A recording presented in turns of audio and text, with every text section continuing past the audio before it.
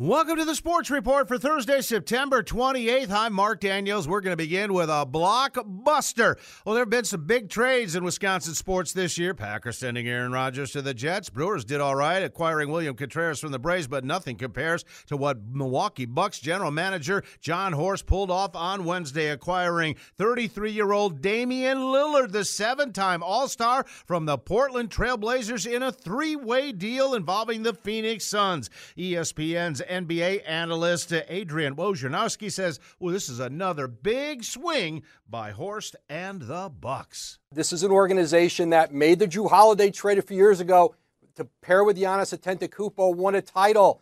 And now they may have very well have extended their window with Giannis by bringing in Damian Lillard, a player that Giannis was determined to play with. And now he will. There was a lot of offseason talk that Lillard might wind up with the Miami Heat. Wojnarowski says Miami just wasn't able to offer the Blazers enough to pull the trigger. So it's the Dame and the Freak. And Wojo says this should spark instant championship conversation.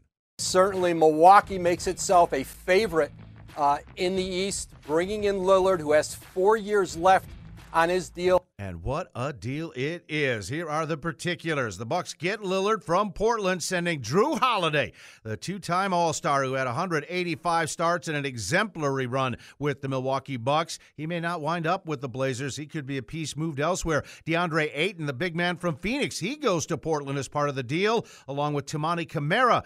The Blazers will also get the 2029 unprotected first-round pick of the Bucks and have unprotected swap rights in both 2028 and 2030. Also part of the deal, Grayson Allen leaving Milwaukee. He's headed to Phoenix, along with Yusuf Nurkic, Nasser Little, and Keon Johnson.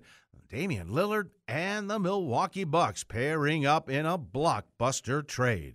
Almost overshadowed the big football game at Lambeau Field Thursday night as the Green Bay Packers take on the Detroit Lions, couple of 2-1 clubs battling for the early lead in the NFC North. Dan Campbell's Lions swept the Packers last year, quashed their playoff hope in the finale, but he says while that was great, he doesn't expect too much carryover. It's always good to win on the road, especially in this division, you know. So, but I think that's the extent of it, you know, and now it's a new season. We know we can win out there. We've done it before, but you got to go earn it. It's not going to be given. It's going to be it'll be loud, you know, it'll be a tough environment. They're playing good, so here we go. Here we go indeed. Jordan Love's been good for the Packers so far this season, but he'll be challenged without David Bakhtiari and Elton Jenkins again on the left side of the line. Devondre Campbell's also been ruled out.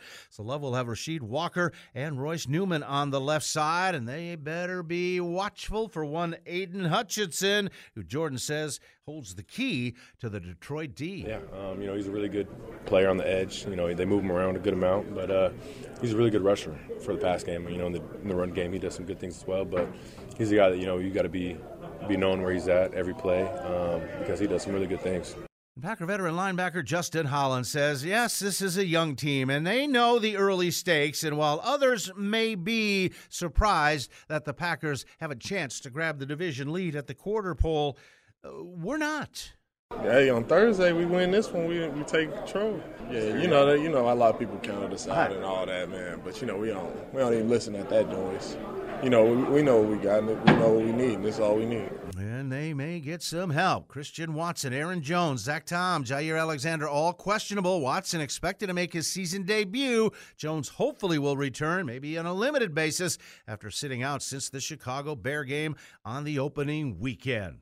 To baseball, the Milwaukee Brewers, the NL Central champs, finally get back in the win column. They dropped 3 in a row, but they knocked off the St. Louis Cardinals 3-2 at American Family Field on Wednesday night. Got down 2-0, but Wade Miley gave up 5 innings of work, allowed a run on 6 hits. Abner Uribe uncorked a wild pitch in the top of the 6th inning to give the Cards the lead, but the Brewers got going with Tyrone Taylor delivering an RBI double in the 6th inning, and then Rowdy Tellez brought him home on a fielder's choice ground out, and then Taylor came through again with a go-ahead RBI double in the 7th. The rest of the pen finished it off. Devin Williams was saved number 36, and manager Craig Counsell says, man, what a fantastic finish it's been for Taylor. He's had a great second half. I mean, he's been one of our, I don't know what the numbers are, but if you put the second half numbers up there, it's it's Mark and William and probably Tyrone are the three guys that are probably sitting up the top there. So he's just all-around player. That's what keeps you in the lineup. You know, when maybe you're not swinging the bat that well, his defense, is always there. His base running is always there, and that's what keeps getting you chances out there. As for Tyrone, he says this has been a fun week. That's what we play for. We play to win and to be able to celebrate with each other in those moments. Those are the moments that I will never forget about my baseball career. And I was telling Trang, I was like, dude, you got to take it in, man. It's just what we do it for. It's a lot of fun to be around this group, and hopefully we keep on rolling here into the playoffs. That's the idea. Brewers will have one more with the Cardinals and finish up the regular season with the Cubs at American Family for 3. Corbin Burns will face Dakota Hudson in that series finale on Thursday afternoon. As for the Cubs, they've lost again to the Atlanta Braves 6-5 in 10 innings. Ozzie Albies with the walk-off RBI single, and now the Cubs hanging on to that final wild card spot in a dead heat with the Miami Marlins, who caught them by splitting a doubleheader with the New York Mets. They lost the opener 11-2, but took the nightcap 4-2. Phillies holding on to that top wild card spot. They beat the Pirates 7-6, and the Arizona Diamondbacks have a stronghold on the second wild card position as they shut out the Chicago White Sox 3-0. Cincinnati Reds still have an outside chance, but they'll need some help. They got beat by the Cleveland Guardians 4-3, and Terry Francona's last home game as manager of the Guardians. Baltimore beat the Washington Nationals 5-1. Padres over the Giants 5-2 in 10. Dodgers beat the Rockies by an 8-2 count. Elsewhere in the American League, Texas Rangers still holding on to a 2.5 game lead in the AL West. They shut out the LA Angels 5-0.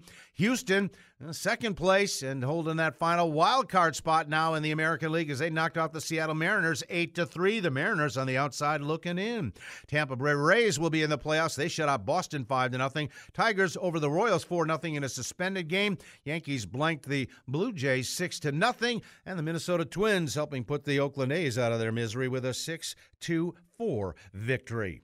Elsewhere, women's sports making some news. Wisconsin volleyball team ranked number 1 in the country. They swept Ohio State in Columbus to get to 12-0 on the season, tie a school record with their 21st straight Big Ten victory. And the Green Bay Phoenix women's basketball program has hired Megan Pingle to be an assistant coach.